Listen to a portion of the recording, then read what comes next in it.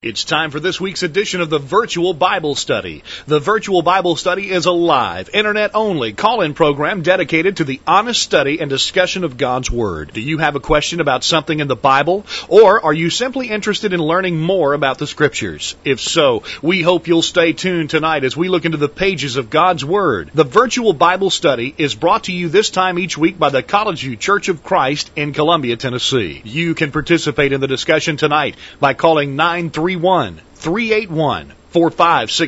or by emailing your questions or comments from collegeview.com. We hope you'll take out your Bibles and study along with us as we begin an exciting study of God's Word on this edition of the Virtual Bible Study. We welcome you into the Virtual Bible Study for Thursday, March 29th, 2012. Thank you for joining us on tonight's program. My name is Jacob Gwynn. My father, Greg Gwynn, is here. Hello, Dad. Jacob, great to be with you tonight. We're looking forward to a good discussion on the Virtual Bible Study. We always appreciate the opportunity to get together over the Internet with various ones interested in Bible study, and really from all different parts. We've got Henry P., who's actually Chris. Who is actually Chris. We're going to deal with a question he asked tonight. He's joining us from Cornwall in the United Kingdom.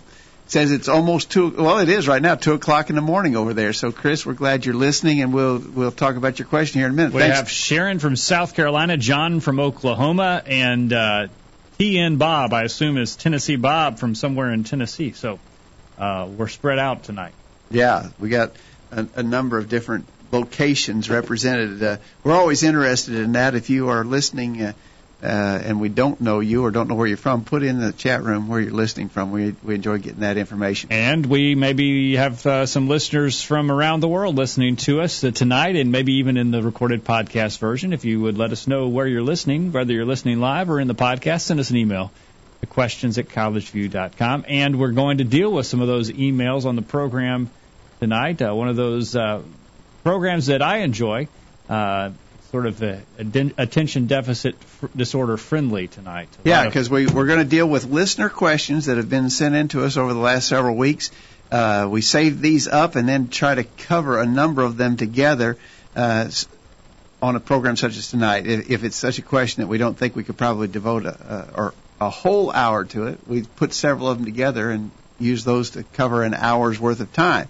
Okay. So we've got some questions, Jacob. I sent them out earlier today to our update list, and always remind you can get on that list by sending us an email to questions@collegeview.com. Just say add me to the list. We'll do that. And on Thursday you'll get a heads up about what we're going to be talking about on the Virtual Bible Study. And I sent out these questions earlier today. We've gotten minimal feedback, so the chat room is going to have to be busy tonight because not many took the opportunity to email us, and so you're going to have to talk in the chat room. Here are the questions. We've got 5, and hopefully we can get to them all tonight. From Debbie. Debbie has a question about anointing with oil, as James 5:14 through 16 says.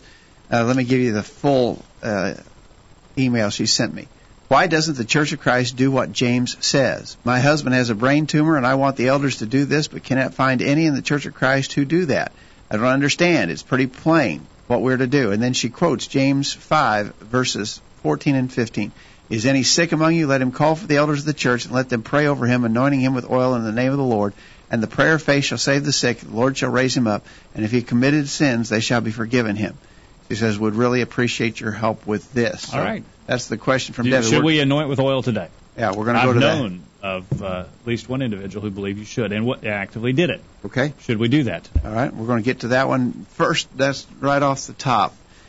Give you just a little bit of heads up, and we'll go into more detail with these other questions as we get to them. From Wade, he asked a question about missing services for sporting events. He says a question has come up about skipping worship services to go to a high school sporting event. Apparently there are different views that are held by faithful brethren. I would like a good discussion to be able to get all sides. Yep. From Chris in the UK, who's listening tonight. And, yeah, he wants to hear, I think he wants to talk about his question, but it's 2 o'clock in the morning in the United Kingdom, so hopefully Chris can last till I hope down. And this is just a little bit of a teaser from it. We'll read his whole question when we get to it. But he said, should there be a separation between church and state? Do we really know what persecution is? Surely it's more than just your life being inconvenienced. Would we be prepared to die for our faith? We'll give you more details on his question when we get to it, but that's the gist of it. From Vernon, A question I don't think I ever heard it before. He asked, has God already created all souls that will be given to all people yet to be born, or are they created at the time of conception? Interesting. We may have a pretty short answer to that one. I don't know. Yeah. And then from Rex about falling from grace, he had a longer email, but here's the gist of it. Could you address Galatians 5:4, which speaks about falling from grace? You mentioned it, but it seems to me your interpretation of it might be wrong. I believe Galatians 5:4 is describing men who had not yet found peace with God by faith in Christ Jesus alone. Oh, that'd be a good question. All right, so we'll try to get to that. All right, we're looking forward to your answers to these questions, and we might be able to slide in a question from you as well. If you've got a question about any Bible subject, why not send it in tonight? We'll try and squeeze it in. If we can't, we can include it in a future edition of the Virtual Bible Study, which we do this again. We do this on a regular basis, and so we'll welcome your question. Hopefully we can get to it tonight as well. 877-381-4567 is the toll-free number to use. Tonight the line is open. We'd love to hear from you, or we'd like to hear from you in the email inbox, questions@collegeview.com, and the chat room to the right of your viewing window is open, and several listeners are signed in there. If you're not signed in, it's very simple to do. Follow the instructions at the bottom of your chat window. No personal information is required, and you can join in the discussion there. All right, so Debbie has a question. She says you can't find any elders in the Church of Christ who will do what James 5, verses 15 and 16 say ought to be done. She's got a sick husband, very sick, got a tumor, brain tumor. She wants someone to anoint him with oil. James chapter 5, verse 14 is... Wait. Yeah, I want you to go back to verse 13. Back to verse 13. Yeah, let's read 13 through 20. Okay. Oh, you want me to read it? Yeah. Oh, okay. I can. No, I'll read it. I'm okay. All right. Is any among you afflicted? Let him pray. Is any merry? Let him sing psalms. Is any among you any sick among you? Let him call for the elders of the church and let them pray over him, anointing him with oil in the name of the Lord. And the prayer of the faith shall save the sick, and the Lord shall raise him up. And if he have committed sins, they shall be forgiven him. Confess your faults one to another, and pray for one another that you may be healed. The effectual fervent prayer of a righteous man availeth much. Elias was a man subject to like passions as we are, and he prayed earnestly that it might not rain, and it rained not on the earth by the space of 3 years and 6 months. And he prayed again, and the heaven gave rain, and the earth brought forth her fruit. Brethren, if any of you do err from the truth, and one convert him, let him know that he which converteth the sinner from the error of his way shall save a soul from death, and shall hide a multitude of sins. All right. Let me walk us through this text, Jacob, because Here's my bottom line explanation. This verse is talking about spiritual matters, not physical matters. And I believe that the sickness that's under consideration is a spiritual sickness or weakness, not a physical infirmity. Yeah. And here's the reason why I would come to that conclusion. Notice the activities that are discussed in the context you just read, beginning at verse 13 and going all the way through verse 20. At verse 13, are you afflicted? What do you do? What do you do for this affliction? You pray. Are you merry? What do? You sing psalms, all right? So I think those are spiritual activities, prayer, singing psalms. Then it talks about calling for the elders to anoint with oil. Hold on, that's what we're trying to figure out. Skip down to verse 16. Confess your faults, pray for one another. Verse 19, convert the sinner from the error of his way. So we're still trying to figure out what is this activity about the anointing of oil, but it's sandwiched in between activities that I think are clearly spiritual in nature. Right. Then notice the results that are promised. The promised results are the prayer of faith will save the sick, and the Lord will raise him up. All right. So what about that? It goes on and says, if he has committed sins, they shall be forgiven him. Verse 16 says he will be healed, and it goes on to say the fervent prayer of a righteous man avails much. Verse 20 says you'll save a soul from death and hide a multitude of sins. I think that the results that are promised in that context around the verses in question, I'm not talking about the verses in question yet. The verses in question are 15 and verse 14 and verse 15. I'm not talking about those verses yet, but I'm saying that the context, both before and after the verses in question, talk about spiritual activities that promise spiritual results. Okay, unconditional results, right? Yeah. In fact, notice we're supposed to call for the elders, and the elders, what are they going to do? they're going to pray, and he's sick. The question is, what kind of sickness? Verse 14, what kind of sickness is it? It's a sickness for which he calls the elders. They pray over him. They anoint him with oil. I believe that those are spiritual activities. I think the anointing with oil is used figuratively here to talk about providing a blessing. You know, in Old Testament times and even in New Testament times, we read about the use of anointing oil to confer a blessing on someone. Right. So I think that what the elders are being called to do is offer a spiritual blessing for the person, and the result is the prayer. Verse 15, the prayer of faith shall save the sick, and the Lord shall raise him up. What's his sickness? His sickness is a spiritual weakness that he's suffering. Mm-hmm. He's agonizing. He's under trial and affliction spiritually. He calls for the elders. They pray for him and confer a blessing upon him, and the prayer of faith raises him up. It's 100% success rate guaranteed, as you were saying. Now, you know, we can't guarantee those kind of results on a physical ailment, but we can guarantee those kind of results for a spiritual ailment. Right. And it goes on to say in verse 15, if he have committed sins, they shall be forgiven him. If he's committed sins. In other words, this is a spiritual weakness that this person is feeling. Here I am, and I'm real troubled. I'm having lots of issues spiritually. I haven't fallen into sin yet, but man, I'm really under a strict trial. What do? I call for the elders. They pray over me. They pray with me. They confer a blessing upon me, and the promised result is that I will be raised up from this spiritual point of weakness that I've been in. Guaranteed results. And if, it doesn't say I will have my sins forgiven, it says if I have sinned, my sins will be forgiven. In other words, if I've gone past just being tempted and I've actually committed the sin, then this process is going to lead to the forgiveness of my sins too, because I'm confessing, praying, doing the things that are necessary to have the forgiveness of sins. So my answer to Debbie would be, although we're very sympathetic with the very hard conditions she's dealing with, my explanation to her would be is the reason why elders in the Church of Christ are not literally anointing people with oil to heal them from physical infirmities is because I don't think this passage is talking about physical infirmities. I think it's talking about spiritual problems. Which are, in fact, even we may be in dire physical conditions, but the spiritual well-being of our soul is much more important. I think that's right.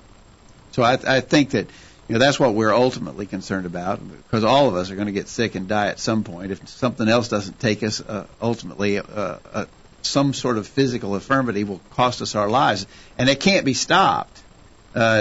Hebrews chapter 9, verse 27 says it's appointed unto man once to die, and after this the judgment. So if this passage in James 5 was talking about physical problems, then if we followed that procedure, you could live forever. Every time you got sick, every time some new infirmity afflicted you, call for the elders, have them anoint you with oil. Because the promised result is guaranteed. The prayer of faith will raise him up. Yeah. So, if that was talking about physical things, think about the complication you'd have, because that would indicate that if you followed the procedure over and over again, you could live indefinitely. Okay. And that's not the case. Well, and, that's true. And it's interesting. There may be a divergent opinion in the chat room. John says, would spiritual trials without the commission of sins be considered sickness? Just a thought regarding that position. It's a very interesting explanation, he goes on to say, of the passage. However, he'll have to look into it in greater detail. So perhaps an interpretation that John is not familiar with. And the question is, though, if you are just struggling and going through temptation, is that considered a spiritual sickness? Well, and I haven't done a word study on the word. It might be interesting to look at the word and see whether the word is suggesting just a weakness, an infirmity of some kind, a spiritual infirmity of some kind. If I'm feeling weak, then I am in a spiritually dangerous situation. Troy sends an email, and he says the prayer is the anointing, and he quotes the verse again. Pray over him, anointing him in the name of the Lord, and the prayer offered in faith. It goes on. So he's saying that the prayer is the anointing. The prayer is the conferring of the blessing. All right. And Monty is behind the controls for the second week in the row tonight. And Monty, you have an interpretation here, an interesting observation. Well, talking about the suffering and comparing that, is it a physical suffering or a spiritual suffering? There was something going on in my life recently.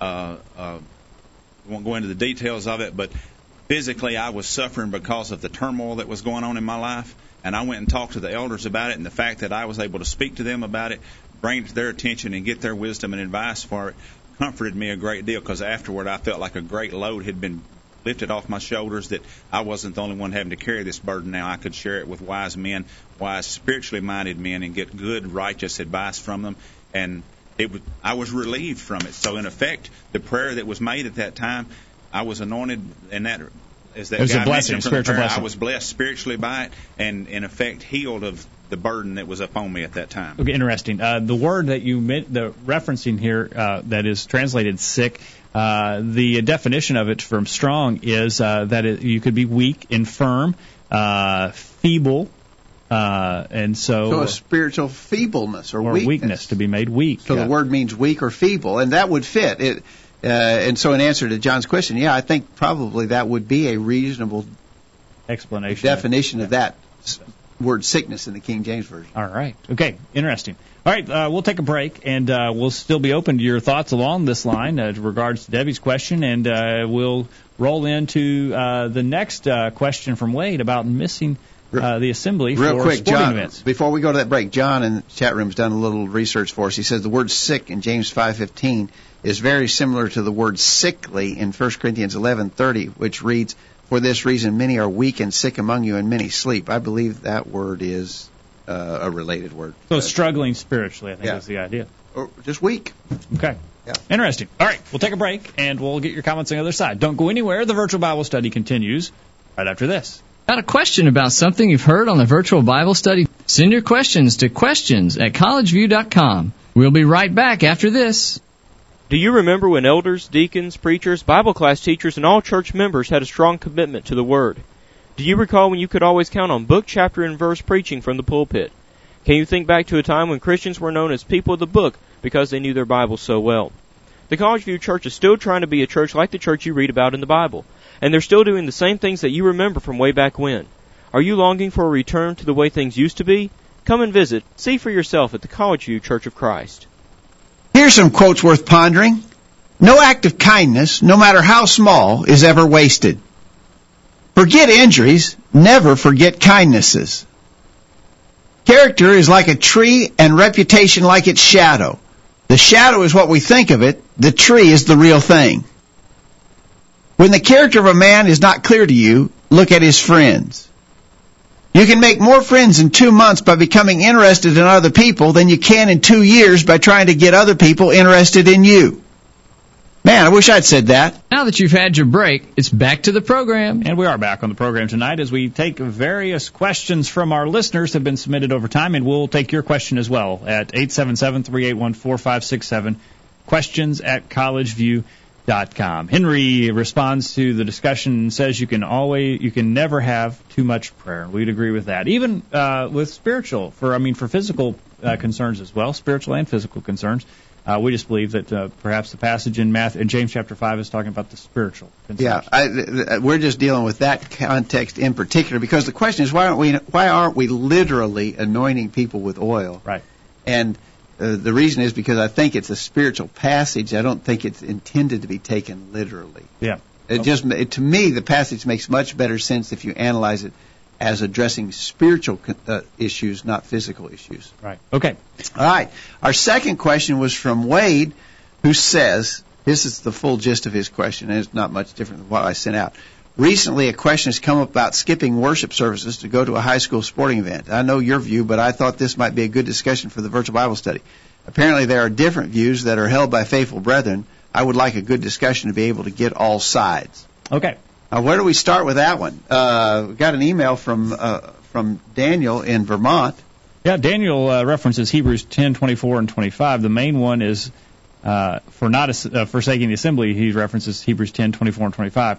Where is the exception in the verse for missing if we have a sporting event? I lately, myself, have been missing Wednesdays due to work requirements of travel and there not being a faithful congregation around where I travel to. I feel the utmost remorse for this. It's either this job or unemployment. I try to spend the time while out of town the same time and night dedicated to study on my own, I still can't justify me missing. I think the sports have been a process in pulling us away from God. I think if you truly apply God in your hearts, this will be an easy answer of, no, I won't miss services for such a thing. We see this all the time when we shouldn't. More scriptures, John 14:15, 15:14, Matthew 23:37, Deuteronomy 6, verse 5, and John 7:21 through 23. Yeah, I really think it is. I mean, of course, we're instructed in Hebrews 10:25, as Daniel mentioned, not to forsake the assembling of ourselves together. So we're commanded to assemble. But the question is there? First question is there ever any justification for missing any worship service? For instance, I got 103 fever, and I'm just vomiting, every 15 minutes. Yeah. Should I come to services anyway, or is it justified to stay home because I'm so sick? I think everybody would agree that you're not forsaking the assembling if you stay home for a legitimate reason like that. Yeah. Now, then start bringing the line closer to the question. What about something else? What about a job situation that's inescapable? I got scheduled to work here. I try my best to avoid having to work at appointed times of worship and Bible study, but there's an emergency. I work for the electric company, and there's 10,000 people without lights right now, and they've told me I've got to stay over until we get everybody's lights restored. It's an emergency situation. Is that justifiable? Well, you've got to be careful about these hypothetical situations because you can get yourself in a bind. But these are literal. These could really happen in life. Maybe you're a doctor and you're on your way to services and you get a call that somebody's being rushed to your office because they're dying. Or you're on your way to services and you see someone. You happen upon a car wreck. Right, and there's someone that laying there. This is not. I've been on my way to services and I saw a man who'd been run over by a car. So do I just keep going to services? I can't miss the services. Do I stop and So assist what them? we're saying is there are legitimate things whereby a person would be excused with, it's not unreasonable to say there are legitimate things that would certainly excuse a person from assembling. The general rule is we assemble, we don't miss the assembly, but there are things that might keep a person from assembling. I think the key word there is forsaking, and I think that the answer lies I don't in think that you're word. forsaking the assembling if you stop to assist that man on the road. Right. Monty, your thoughts? Well, we know in the Old Testament that they were forbidden from doing work on the Sabbath, and even to the point they couldn't light a fire or things like that. But the Bible also tells us that if their ox was in the ditch, they could get it out. Because if the ox was required for them to plow their fields, do work, whatever, they were more agricultural people than we are. And if the ox stays in this ditch too long, it's going to die. So they were allowed to do that, but that would have been an exception to the normal activity, and that would have been, as we was talking about, more of an emergency type situation. It didn't Not their desire. It didn't say go push your ox in the ditch Right. so you can go out and do other things in the process of getting your ox out. Right. But so God understands that there are going to be circumstances that arise that require immediate attention, but the idea of forsaking is I'm making a conscious choice that I want to not be at worship as opposed to going to a sporting event or something like that. So, well, now, but this is the heart of the question, Monty. So we're not saying that there wouldn't. The first point we're making here is that obviously there are some things that would prevent a person from being able to assemble, and they're legitimate and understandable, and nobody has a problem with that. The question is when it becomes matters of choice. Choose one thing. In other words, I normally go to church, but I like to go to the ball game. And now I'm confronted with a conflict of my interests. My one interest is to go to worship. My other interest is to go to the ball game. What happens when I face this conflict of priorities? Both things are a priority to me. But I don't have to go to the ball game. The ball game is an optional thing. So what I'm saying is if my priority to worship yields to my interest in going to the ball game, then I have clearly indicated what my highest priority is. My highest priority is not worship, it's the ball game. Right. And I don't want to be making that statement to the Lord. Right. So we're not talking about things sort of out beyond your control. We're talking about things that are within your power to choose.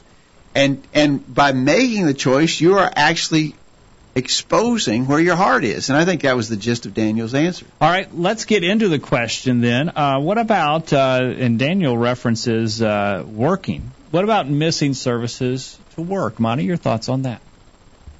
Well, for the last great number of years in my working career, every place that I've went to go get a job, I've made it clear up front that Sundays was not available work time for me. I mean, it's like if I go to the grocery store to buy a slab of bacon and they don't have bacon, I can't buy it. So to me, it's the same kind of process. If they want me to work on Sunday, I don't have any time available to sell them on Sunday, so it's not going to happen. I was a general manager at a shop one time and was demoted back to a machine over that. Actually, I was in a partnership in a business one time, and the business wound up failing because the partnership fell apart because I wouldn't work on Sundays. I got to the point I got tired of fighting with them about it. I told them, fine, I'll quit. Y'all take care of it because we're not going to fight about this every week. They wanted me to give up being a Christian for 5 years till we got the business on its feet good, and then I could go worship all I wanted. But I told them up front that wasn't going to happen, and then we fought about it, and I finally gave up with them. But the point is, where's our commitment? Work. We do have to work. God commands us to work, but for the most part, we can avoid working in a conflict with worship. Like we talked about earlier, there may be occasions when we can't, but it wasn't because we didn't try to avoid it. It's because that was the best we could do. I'm concerned, though, when some Christians don't even try to avoid the conflict.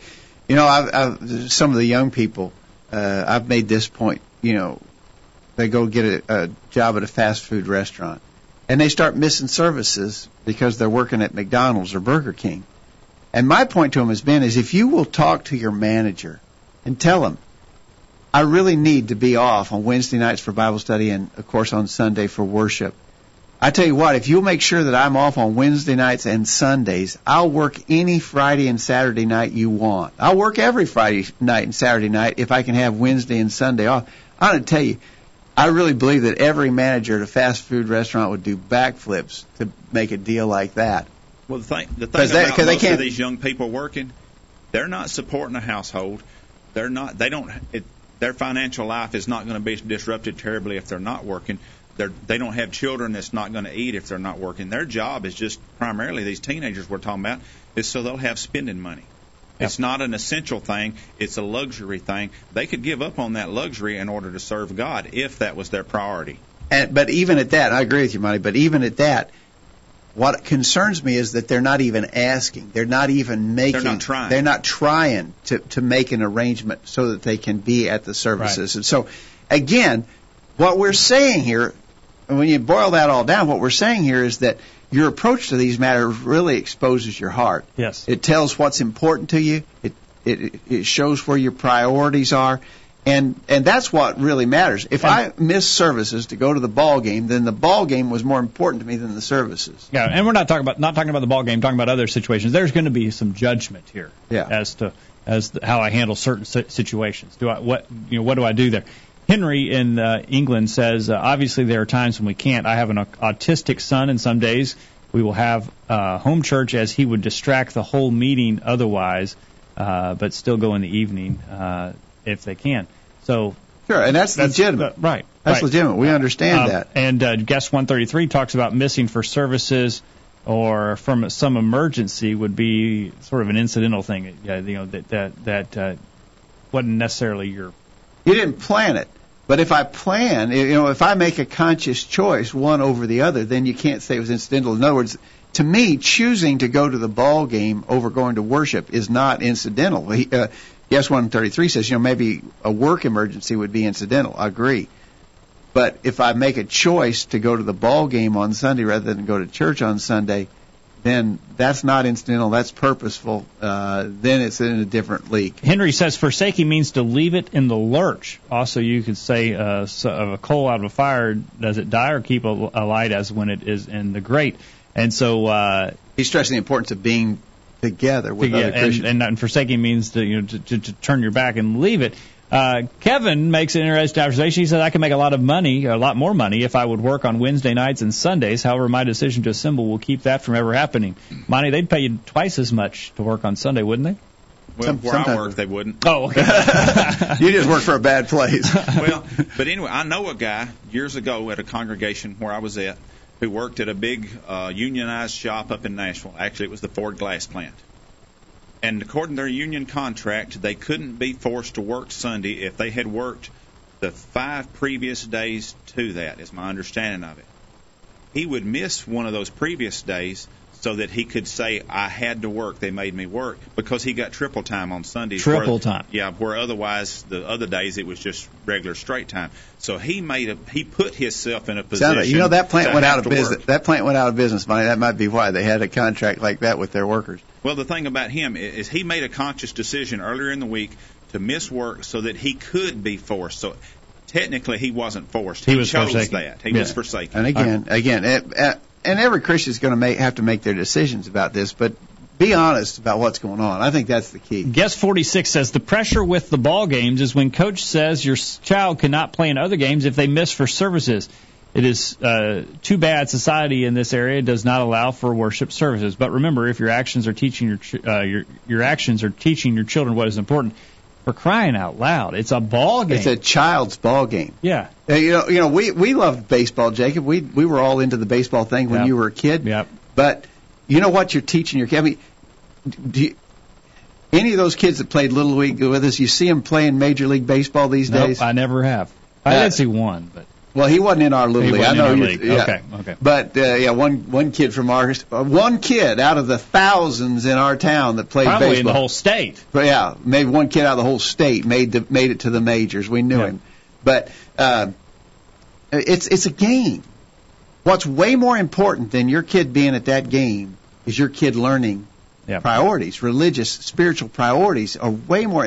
And parents need to keep things in the right perspective. This is a game. If the coach says you're never going to play another game in your life, oh well. Go get on another team. Go do something else. Start to basket weaving. It's not the end of the world, but it could be the end of a child's spiritual well-being if you teach them to compromise on deals like that. Right. And wouldn't you hate to be your children to be grown and you sit back and wonder what went wrong? Yeah. And it was that ball game on Wednesday night. Yeah. Well, they did get a hit. The problem is we teach our children that there's other things more important than God. And we don't mean to be doing that because at the time the ball game seems important, and it's just going to be this one game or just this one series of games, maybe the state tournament or whatever, how that works. But the point is our children are not stupid. And if we teach them, well, we can miss worship for this important ball game. Well, that's important to us right now, but what we're teaching them is whatever we decide is important, we can miss worship for. Yeah. Maybe it's for triple time on Sundays. Yeah. For whatever. I mean, whatever is important to, I like to go hunting and fishing, but I don't miss worship for it. Right. But that's important to me. That would make it okay. And that's the problem is we're teaching our children that whatever is important to you is more important than God. You're teaching a spirit of compromise. And I tell you what, kids can pick up on that faster than anything. They learn to compromise. And we're getting revved up on a soapbox here, but here's the other argument that, we made a commitment to the ball team. I had an elder in the church one time. His son missed services to play football.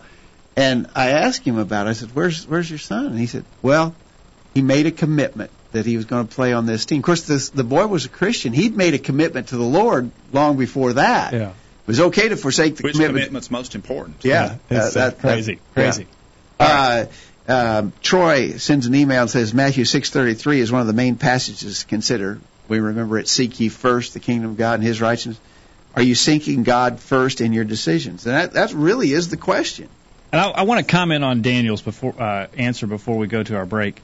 Daniel says he misses for work when he's traveling, and he adds, I can't justify me missing. And I would caution Daniel about that. Right, wrong, or otherwise, missing the services. If you can't justify it in your mind, you need to stop. Yeah, because you can't do it if it's violating your conscience, you've got to take care of that. Romans 14, verse 23. Right. So I don't know the situation, Daniel, whether or not your missing would be justified, but if you can't justify it in your mind, then you need to make some other arrangements. Exactly. All right, we're coming up on Chris's question. Chris is listening in England tonight, and it's way early in the wee small hours of the morning. He has stuck with us, so he can. Yeah, we're going to get to his question. All right, we'll do it when we get back from this break. All right, don't go anywhere. The discussion continues right after this. Wow, it isn't so hard to understand the Bible after all. There's more exciting study and discussion coming after these messages. This is Greg Gwynn with this week's Bullet Point. Christians are often disappointed and discouraged when they fail to convince their unbelieving friends and relatives to accept the truth from the Scriptures. They ask questions like, how can they ignore the evidence? And it's so obvious, why can't they see it? These are good questions. We understand your frustration. We agree. It's not logical for people to ignore the abundance of available proof. But this is not a new phenomenon. Do you remember the occasion when Judas brought a band of armed men to arrest Jesus? Peter, thinking to defend Jesus with force, drew out his sword. Each of the gospel writers describe him cutting off the ear of Malchus, a servant of the high priest. Jesus rebuked Peter, and Luke tells us that he proceeded to heal the severed ear. You can read about that in Luke chapter 22, verse 51. Think about that for a minute. In the presence of this mob of angry conspirators, Jesus worked a miracle. They saw it, yet still they proceeded to participate in the events that led to the unjust murder of God's own Son. We remind you of this simply to illustrate that prejudiced men have always ignored evidence that contradicts their predetermined positions. If the scribes and Pharisees could see the many miracles of Jesus and still call for his crucifixion, we should not be too surprised when men today reject the plain truths of God's Word. That's this week's bullet point. Think about it. Hello, this is Preston Jackson from Valdosta, Georgia, and you're listening to the Virtual Bible Study. God's Word has the answers. Let's get back to studying it. The Virtual Bible Study rolls along. And we welcome you back on the program tonight. We want to remind you this program is brought to you by the College View Church of Christ in Columbia, Tennessee. Find out more about by visiting our website, thevirtualbiblestudy.com. Podcast a recent sermon there at our website as well. We're taking various listener questions on the program tonight. All right, we're to the question that comes from Chris in the chat room. He's using the handle Henry P. tonight, but his name is Chris. He's from Cornwall. Cornwall in the UK. And here's the longer version of the question he asked. He said, I don't know if you know what is happening over the pond, but maybe these things to discuss next. Richard Dawkins is trying to separate church and state here, to not have bishops in the House of Lords, which amends law rather than makes them. He did a survey arguing that we are becoming more secular, 72% going down to 53% of people saying that they would be Christian. Also arguing that those professing widely do not know the basic facts about Christianity. So in other words, Dawkins is trying to say Britain is not a Christian nation anymore, therefore there should be no reference to religion in political or governmental activities. He says also an ex-Archbishop of Canterbury said that we should be more willing to die for our faith with the growing tide of opposition we face, such as bread and breakfast owners being forced to allow same-sex couples to share a room, the forbidding of wearing of crosses or pledge rings to some students, or airline hospital workers, the removal of prayers from council meetings. So he says, here's some questions. Should there be a separation between church and state? What should the measure of being a Christian be? Is it a base set of knowledge, which I would refute, or a standard of relationship with God? Do we really know what persecution is? Surely it's more than your life being inconvenienced. Would we be separated to die for our faith? Would we be prepared to die for our faith? Which I would. My problem is if you pointed the gun at my daughter and told me to renounce my faith, I'd have to think about that. So those were, first of all, let's deal with these questions. Should there be a separation between church and state? I got to tell you, in my opinion, I'm not too torn up about the fact that the government doesn't want to be in the religion business. I don't want them in the religion business. I don't want them teaching my children. You know, I don't mind the fact, for instance, that they don't teach religion in the public schools. I don't want them teaching religion to my children. I'll take care of that. Let them teach the basics, reading, writing, and arithmetic, and I'll teach them the things of God. That's my job, and I don't trust them to do it anyway. All right, Henry or Chris has stayed up till 2:40 in the morning to help with this discussion. So, Chris, if you've got anything to add to your initial email and your initial questions, we'd welcome those thoughts. You know, the church is not a physical kingdom; it is a spiritual one, and so there would be no authority for a physical kingdom. That would be, you know, anything spiritual. So you're saying the Lord never intended to to interject into religion. Interject into government his religious practices. In other words, sort of any kind of force or anything by. Yeah. My view on that is, people here in the United States. Again, he's given us a little insight into things in Britain, but here in the United States, people get all tore up about the fact that the more politically liberal in our society argue that there's got to be a very dramatic separation of church and state, to the point that you can't even, maybe our coins say "In God We Trust." They want to get God off of our coins. I think that's way overboard and unnecessary. But on the other hand, it's not true. Yeah, when it's on our money. Our nation doesn't trust God. No, yeah. But I just don't get wound up about that, because like I said, I don't want government in the religion business anyway, because government does a bad job of everything they touch. Right. And so I don't want them teaching my kids in school. I don't care. I don't even really care that. I think it says something about the way our society is going. But here when they ban prayer in the public schools, I don't want them praying with my kids anyway in the public school. I don't think that they are going to be doing it properly. They're not the kind of people that I want to be teaching prayer to my children. And so those kind of things don't really upset me. All right, Chris asked the question, but can we pray before government business or have the right to put spiritual points as arguments? Well, to me it's somewhat of a comfort that our government still prays before they begin their legislative session, but you think about it, I don't think the prayer gets much above the ceiling, because a lot of times it's prayers offered by women clergy or clergy members who are part of a congregation or an organization that accepts homosexuals and other things that are, clearly in error. They're not faithful to God. So what good does it have having somebody up there who maybe doesn't even believe in Christ leading a prayer? Does God hear that? Maybe it is somewhat of a comfort to me to know that people still think about God, but is the prayer any good? I don't think so either. But in his second part of his comment, is it right to put spiritual points as arguments? And I think we should be able to make spiritual. For instance, let's say they're debating laws about homosexual marriage or abortion. Then let us make our points that we believe, our moral values based upon spiritual truths. Those arguments, we should be able to make those arguments, and they should register. So in that sense, we want the government to be able to acknowledge where we're coming from in regards to those kinds of moral questions. Okay. He goes on to ask, what should be the measure of a Christian? In other words, Richard Dawkins said that he didn't think that very many Christians would even know he didn't think many who call themselves Christians would even know the basic facts about Christianity. Dawkins is probably right about that, by the way. We couldn't argue with him on that point. Yeah. And Chris is asking, is that knowing a basic set of knowledge, is that what makes a person a Christian, or is it the relationship with God? Well, it's obviously a relationship with God, but that relationship with God has to be based upon knowledge and understanding. Romans 10:17, faith cometh by hearing, hearing by the word of God.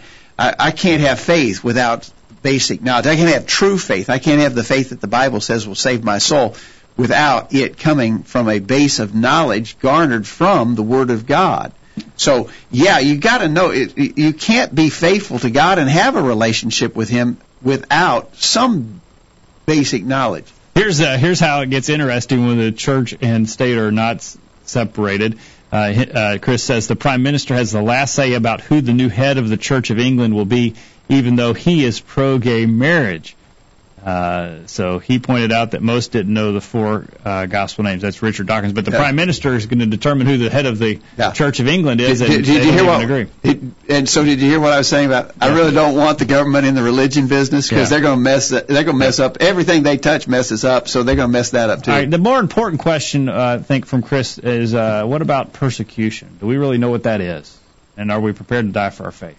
I don't think that many people, at least in our realm of contact, know very much about persecution. There were some places in the world even today where people are severely persecuted for their religious beliefs.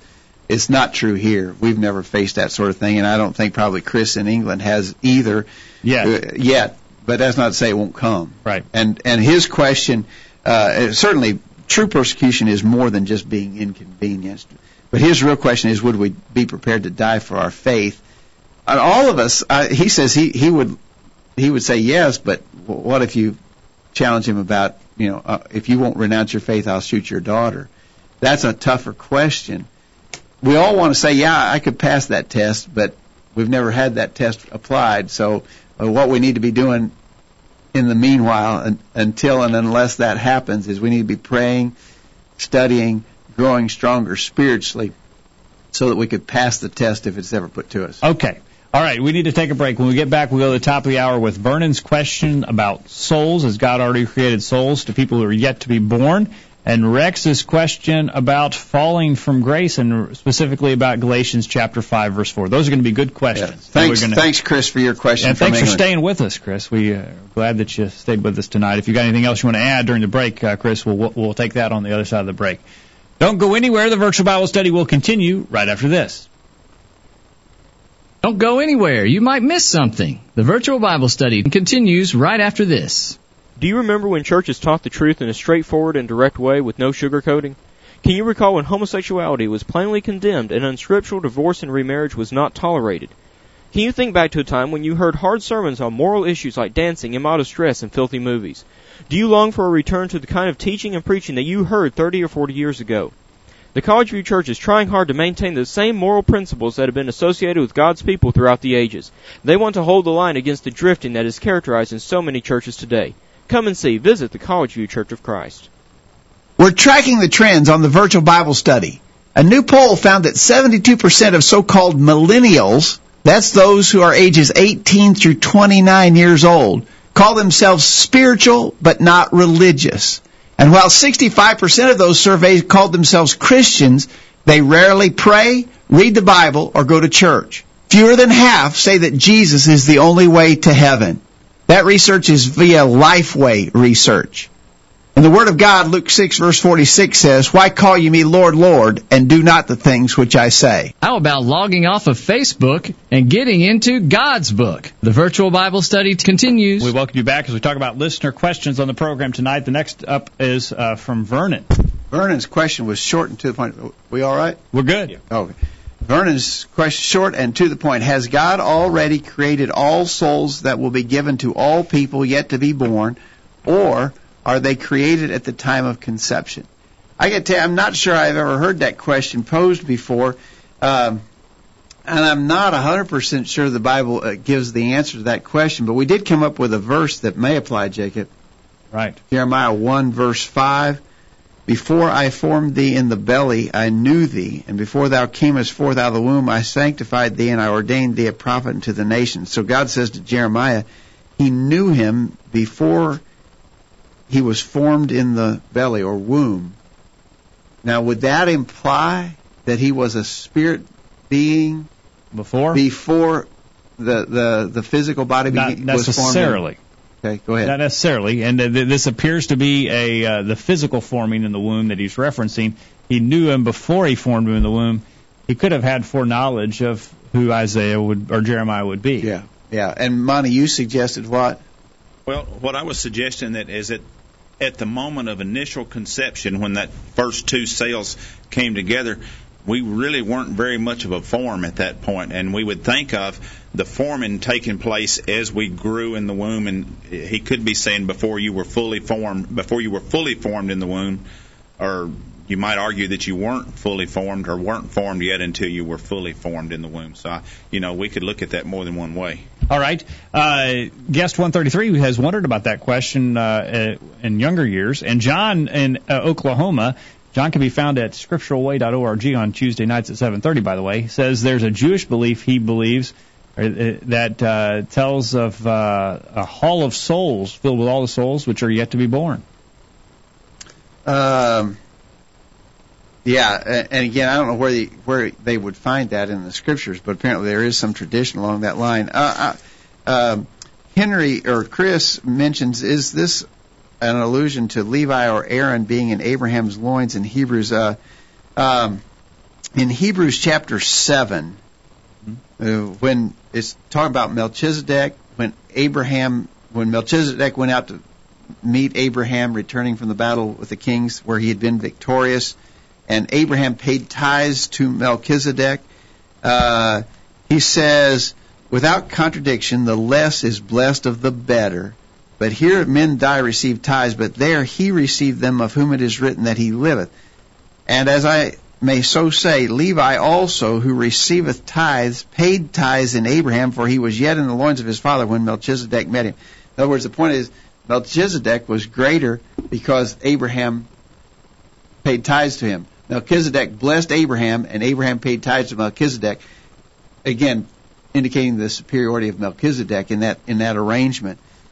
But the reference that Chris is suggesting maybe is that Levi was still in the wombs of Abraham. Well, Levi would have been a great-grandson of Abraham. And it says he's still in his loins. I don't know. I think it may be figurative there. Well, I mean, it seems more figure of speech to me. Yeah. All right. So I don't know. So we have no definitive answer. Yeah, I don't know that the Bible really answers that. That one verse in Jeremiah 1 verse 5 is as close as I think I could get to that, and I don't think that necessarily proves it at all. Okay. So Vernon, we're probably going to have to leave that in the realm of We'll give you your money back. Yeah. What is it? I knew a preacher who always used to reference Deuteronomy 29:29. The secret things belong unto the Lord. How does it say that? Yeah. But the things that are revealed are for us. Yeah. How does it say? I'm going to read for our that. Children, I think. Deuteronomy 29:29 says, well, if I can find it here. It says, the secret things belong unto the Lord our God, but those things which are revealed belong to us and to our children forever, that we may do all the words of this law. And I think that maybe that's one of the things not revealed. So and I don't know that we don't need to know. It's not necessary. And maybe we can ask someday. Yeah. All right. Rex has a question about falling from grace, and that's going to take the rest of our program. Yeah, we're going to have to hurry to get it. Kevin says Jeremiah could have simply been referring to the moment just before conception. God would certainly know what you were going to look like and be like just before the chromosomes come together. Okay. Henry or Chris says if we are pre-existent before birth, then we are alive, and when do we fall? Well, we could talk about that on another program. Chris may be referring to inherited depravity and being born in sin. We don't believe in that doctrine.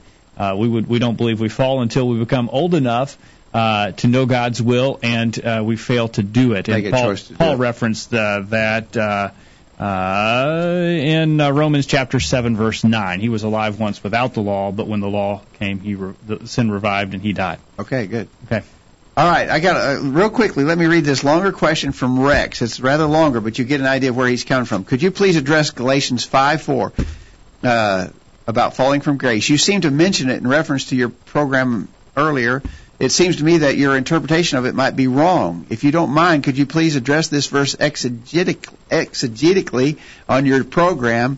Please, could you read attached documents and then comment on one of your programs? Do you exegetically anything? I can't say that word. Well, you don't do that, do you? Well, we're going to try to exegete this thing. Okay. Galatians 5:4 says, you have fallen from grace. This shows you can receive God's grace and then fall. Quite true, but what kind of grace and in what context? These words are addressed to a particular group, as the context shows. Behold, I, Paul, say to you that if you receive circumcision, Christ will be of no benefit to you. Verse 3, I testify again to every man who receives circumcision that he's under obligation to keep the whole law. Verse 4, you have been severed from Christ. You who are seeking to be justified by the law, you have fallen from grace. So in what way had those seeking to be justified by law fallen from grace? The correspondent assumes, but does not prove, that to fall from grace proves that you once received saving grace. Evidently, the same assumption would follow that the one who is severed from Christ was once joined to him savingly. Aside from the contradictions such a position creates with the plain assertions of Scripture elsewhere, the fact of the matter is Paul is addressing those who were seeking to add to faith in Christ the single act of obedience encompassed in circumcision. I'm getting confused. He's saying you could not be joined to Christ and be severed from Christ? He's saying that if you're seeking to be justified by keeping the Old Testament law of Moses, then you have severed yourself from the opportunity to enjoy salvation in Christ Jesus. Not that you ever had that salvation, but by seeking to be justified by the law, you have made it so that you are not privileged to partake of the salvation that's offered through Jesus Christ. You have severed yourself in that fashion. Now, it's interesting that he changes wording there, because Galatians 5:4 doesn't say that you're severed from. It says you're fallen from. At least the King James Version says. Oh, yeah. It says, Christ has become of no effect unto you. Whosoever of you are justified by the law, ye are fallen from grace. Now, we understand that it was a big problem in the first century churches. Judaizing teachers were telling the Gentile converts, you have got to be circumcised. You've got to keep various aspects of the Old Testament law of Moses.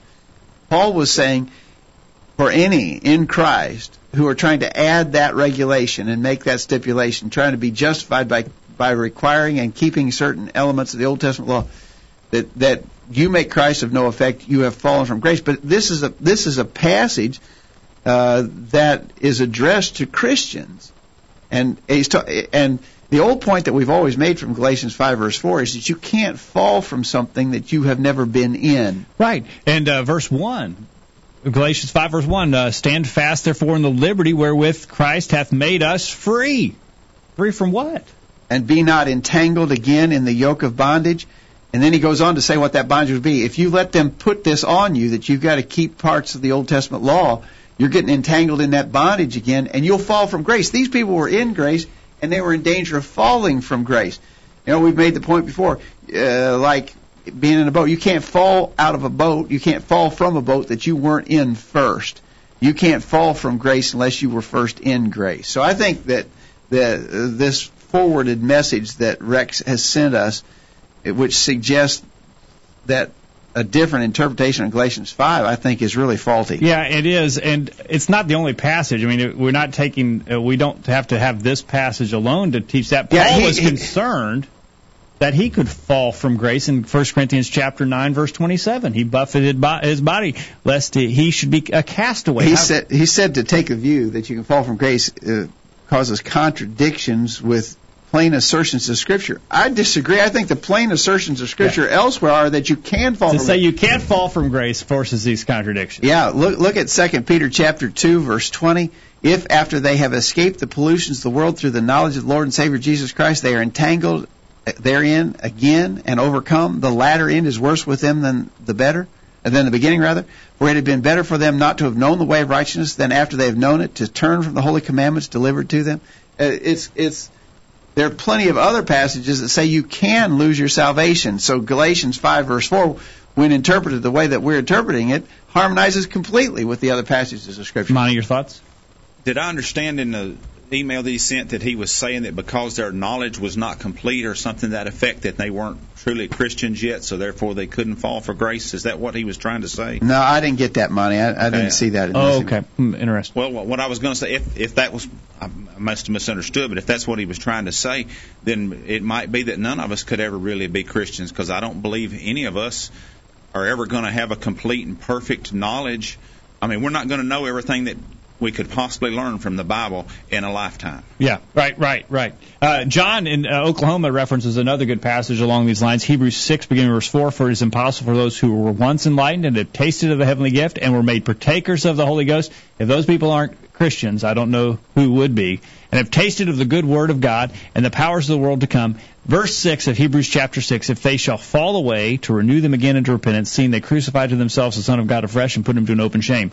It says here you can fall away after you've experienced all those things. Let me give you a little more from this email. We're just out of time. But he said he claims these people had not yet found peace with God by faith in Christ Jesus alone. Paul says they will never find it going down the path they are going.